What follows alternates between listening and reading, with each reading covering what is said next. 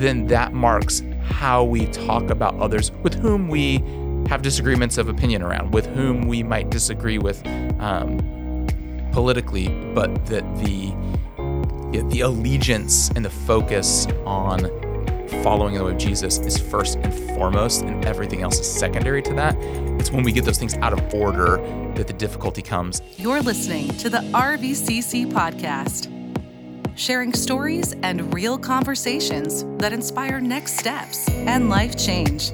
Hey everyone, and welcome back here to the RVCC podcast. Thank you so much for tuning in and being a part of our online ministry that we have here at Rainy View Christian Church. My name is Crystal, and I'm going to be co-hosted here today with my friend Jeff, who's across from me. Jeff, if you want to introduce yourself really fast.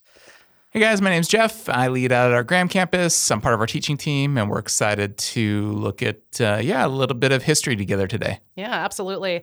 So if you have never listened before, again, my name is Crystal, and I head up our digital ministry here at Rainier View Christian Church. And if you have not been aware or of anything that's going on, this is going to be where we're kicking off this series in our podcast right in alignment with what's going on right now with our All Church initiative of All In.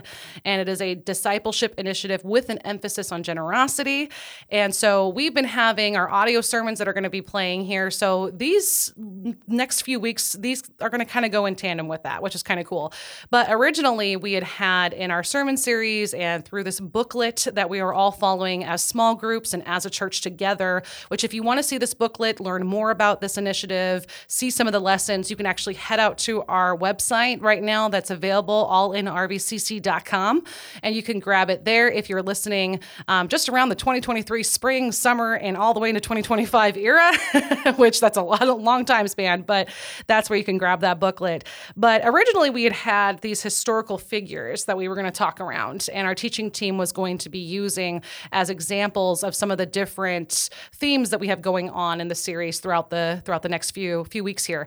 And unfortunately, just with time and all of the above, the historical figures just could not make it into the series. But we didn't want to leave them just hanging out there, because this was a really well done, put together thing that our teaching team did to incorporate. And so we thought, well, the podcast is the perfect place for some of this cutting room floor material. So today, on week one around unity, Jeff was originally going to be talking a little bit more about Dietrich Bonhoeffer. So here we are, and we're going to be using, like we said, the podcast here to talk a little bit more about that. So Jeff, I'm going to give it to you to explain who this person is and a little bit more about Dietrich. Yeah. And again, just I think sometimes it's helpful to see examples of our faith, or even examples in any area, right, in history. Mm-hmm. And so the example of Dietrich Bonhoeffer to me really spoke of this value of unity. And so I think the way that he lived his life really exemplifies what it means to be united, all in together. So I'm going to share a little very, very brief synopsis of who he is and his life and what he accomplished. But he was a theologian, a pastor, in particular in the era of the 1930s, 1940s in Germany, and so was around this rise of Adolf Hitler. And so some of the background to how some churches, state-sponsored churches, talked about Hitler. This was some of the things that they would have said. The time is fulfilled for the German people of Hitler. It is because of Hitler that Christ, God the Helper and Redeemer, has become effective among us. Hitler is the way of the Spirit and the will of God for the German people to enter the Church of Christ. So spoke German pastor Hermann Gruner. Another pastor put it more succinctly: Christ has come to us through Adolf Hitler. You can't see it. I'm like hitting my head against the wall right now. But anyway, keep going, Jeff. So this is the background in which Dietrich Bonhoeffer is a pastor and a theologian and a leader in the church. And so how could this be? We were like, how is this possible? Yeah, right. Well, so despondent had the German people become after the defeat of World War I and the subsequent economic depression, that the charismatic Hitler appeared to be the nation's answer to prayer, at least to most Germans. One exception was the theologian Dietrich Bonhoeffer. During these years, Hitler rose in power, becoming Chancellor of Germany in January 1933, and president a year and a half later. Hitler's anti-Semitic rhetoric and actions intensified, as did his opposition, which included the likes of theologian Karl Barth, Pastor Martin Niemöller, and the young Bonhoeffer. Together with other pastors and theologians, they organized the Confessing Church, which announced publicly in its Barmen Declaration in 1934 its allegiance first and only to Jesus Christ. In it, things were written such as, "We repudiate the false teaching that the church can and must recognize yet other happenings and powers, personalities, and truths as divine revelation alongside this one word of God." In essence, saying Jesus and Jesus alone is supreme and the word of God. Now, Bonhoeffer had gone to America to become a guest lecturer, but he couldn't shake a feeling of responsibility for his country. Within months of his arrival, he wrote theologian Reinhold Niebuhr, "I've made a mistake in coming to America. I must live through this difficult period in our national history with the Christian people of Germany. I will have no right to participate in the reconstruction of Christian life in Germany after the war if I do not share the trials of this time with my people." Bonhoeffer, though privy to various plots on Hitler's life, was never at the center of the plans. Eventually, his resistance efforts, mainly his role in rescuing Jews, was discovered. On an April afternoon in 1943, two men arrived in a black Mercedes, put Bonhoeffer in the car, and drove him to Tegel prison. Eventually, Bonhoeffer was transferred from Tegel to Buchenwald, and from there the extermination camp at Flossenburg. On April 9, 1945, 1 month before Germany surrendered, he was hanged with 6 other resistors. A decade later, a camp doctor who witnessed Bonhoeffer's hanging described the scene. The prisoners were taken from their cells, and the verdicts of the court-martial read out to them.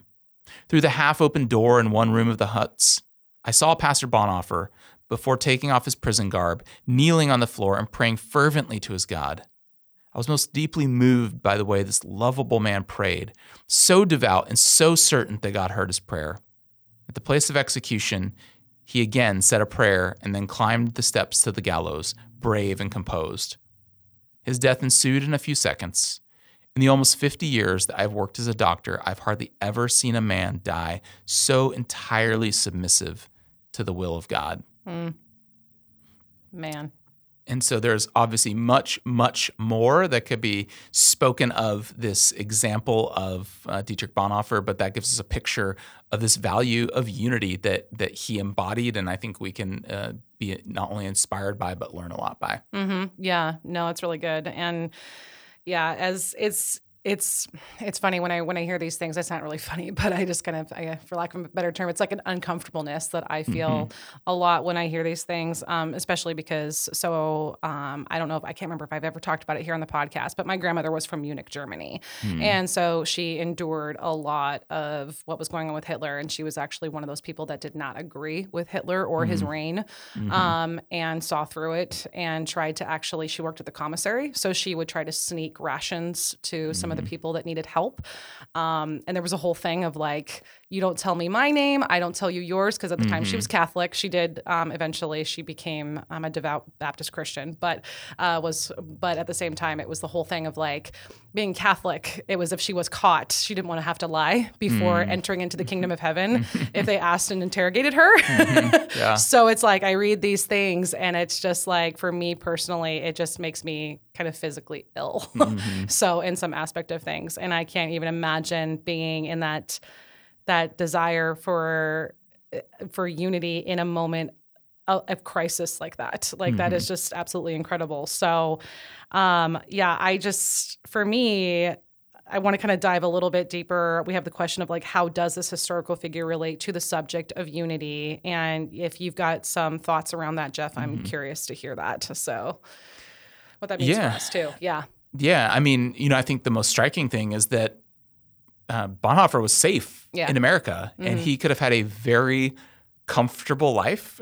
He could have been a very respectable pastor, teacher at a seminary, and still would have been valued for his contribution maybe to the church. He could have been outspoken against Hitler from the States, but he chose to return. And I just, it's so humbling to think about that willingness, that choice to be there with his people and to be part of that confessing church movement that stood against this, again, state-sponsored marriage of religion and political power in the Nazi Third Reich regime. And so to just willingly enter into that. And so I think, two of his key writings, if you're interested in just learning more, are the book Life Together, and then the other one, The Cost of Discipleship. If you want a big old long book about his life, Eric Metaxas has written Bonhoeffer, Pastor, Martyr, Prophet, Spy.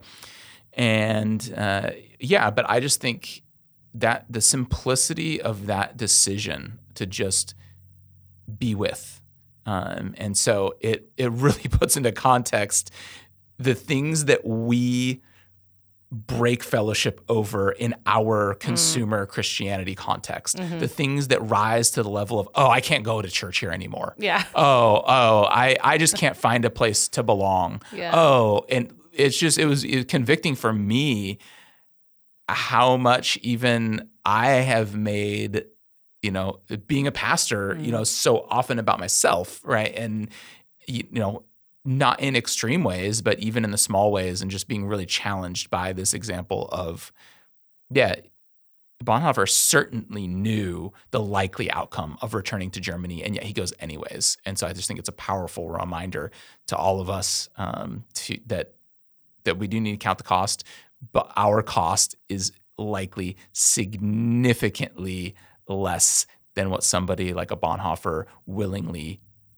endured and submitted to. And so how much more so can we submit ourselves to being united as church family and being all in and being committed to one another. So those are just some of my thoughts. And I just think is a really, encouraging figure from Christian history. And I do think that, sometimes there's the second thing for me is the general sense of many who are outside of actively participating in a church, whether they're de-churched or whether they're just completely unchurched, that somehow the sense that Christians have only sought to wed themselves to political power, or Christians have behaved badly, that somehow marks the majority of Christian history, and just that the true picture of the church, the true representation of what it looks like to live out, the way of Jesus has always been present. It's just what story do we want to focus on? And sometimes the things that get claimed even today in the name of Christianity really is done in the name of what I've referred to in the past as Christendom, and that we just have to do the work to untangle those two things, and you can find examples of both. No matter what period, no matter what culture, no matter what context. And so, we need to recognize that both are always present, and that we all have a part to play in shaping that expression for good or for bad. Yeah. No, that's good. I was kind of hoping you were going to go in that direction a little bit, because I think that's the biggest thing is it's funny in our political world. Hitler seems to be, and what happened in Nazi Germany seems to be like the number one, I feel like, historical piece that people tend to lean into when it comes to politics.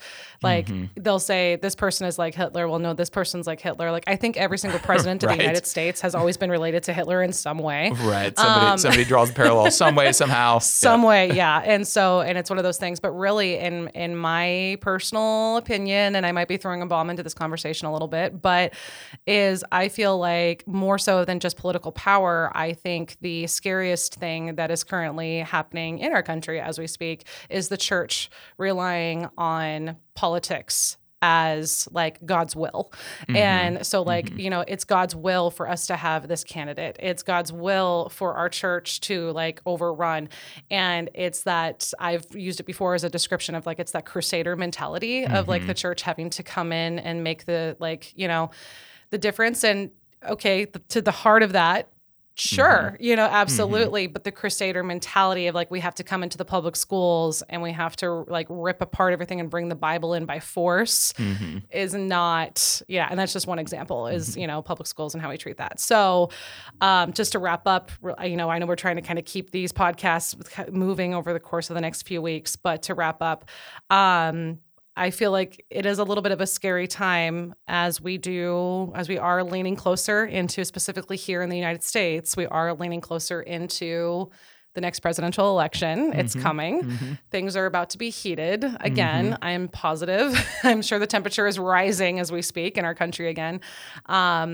What do you think is the call of us as Christians, as the church body? I know you just explained it a little bit, but just like, I want like a tangible, like just mic drop answer towards the end here of how we need to be reacting in order to understand that it is not us as the church to stand behind who's currently sitting in the White House, but to like be a different sort of people who are upside down kingdom related in Jesus as King.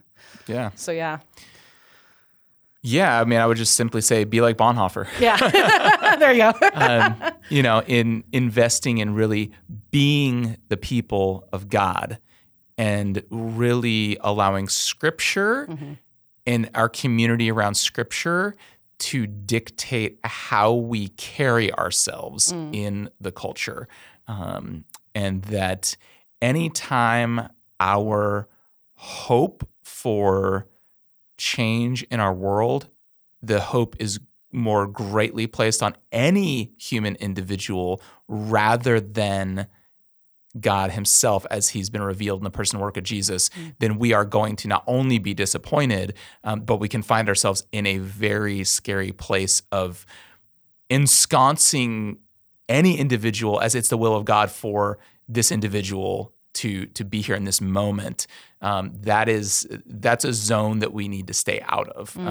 And because it's kind of the same, like, sometimes Christians do this thing where they hold up a celebrity like as this, like, look at so-and-so became a Christian. Isn't this awesome? And then 2 years later, it's like completely blows up in your face because then that celebrity goes on to do something dumb. Yeah. Right. And so it's like, that's maybe a little bit more lighthearted, a little bit more easy of an example to just say our hope is not in a man or even any sort of human movement ultimately as followers of Jesus. If you're following Jesus, if you're not, then yeah, your hope is in something else. But if we know that our faith has told us that, like, the stone has been rolled away, death has been defeated, the resurrection power is the greatest power in our lives, and that it transforms lives, again, not through a coercive, violent force, but transforms lives and communities through a self-sacrificing, humble servanthood, then that marks how we talk about others with whom we have disagreements of opinion around, with whom we might disagree with politically, but that the allegiance and the focus on following the way of Jesus is first and foremost, and everything else is secondary to that. Yeah. It's when we get those things out of order that the difficulty comes. And I would say there's this danger of relating everything back to Hitler and Nazi Germany, and that everything is a one-to-one correspondence, and that is super problematic. You can't use that analogy to refer to every single contemporary circumstance that you don't like. Yeah. That is just that's an unhelpful analogy to make, especially if you're trying to invite people into exploring the good news of Jesus. Yeah. And so that would be my hope, my prayer for our people, that we would carry ourselves with that posture that Bonhoeffer did, versus a posture of the church that was co-opted by the political Third Reich machine and really sought to align itself with that political power out of a self-preservation, grasping for security and even maybe power and prestige. And that's just completely contrary to what Jesus does for us, right? Yep. Like, he dies on a cross, a Roman cross. There's no more shameful death than that. and then he's again resurrected 3 days later. And so this is the posture that we are called to take as followers of Jesus in our world. And so I would say keep that first and foremost. And if we do that, then we'll be okay. Yeah. I think if we just hold to that, we'll be okay and we can navigate the rest. It's when we cross over and say, yeah, I hear that, but I don't care. I want to win. I hear that, but enough is enough. I'm just going to take power. And that does more damage to the church than nearly anything else could. Yeah. So, no, it's good. Yeah. It's good. That's good. All right. Well, I'm going to go ahead and wrap up this podcast on that note. Just because, I agree. That is our prayer out there for everybody is in these times that we are currently in, and I'm sure we'll continue to be in until kingdom come, quite literally, because we are all human and that's where we stand. But let's unify together as a church on that is our hope. And then, if you want to find out more information, again, Jeff dropped those books. I will actually also put those in the show notes as well. If you want to see those, if you want to learn a little bit more about Bonhoeffer. And like we said, we do believe that historical figures looking back on history and things like that is really also an important additional way. Of course, our devotionals and being in the Bible and in the scripture is the most important thing. But then, like taking a look at some of these and how those relate throughout the history and how we can maybe pull from that as well and how we live our lives through faith.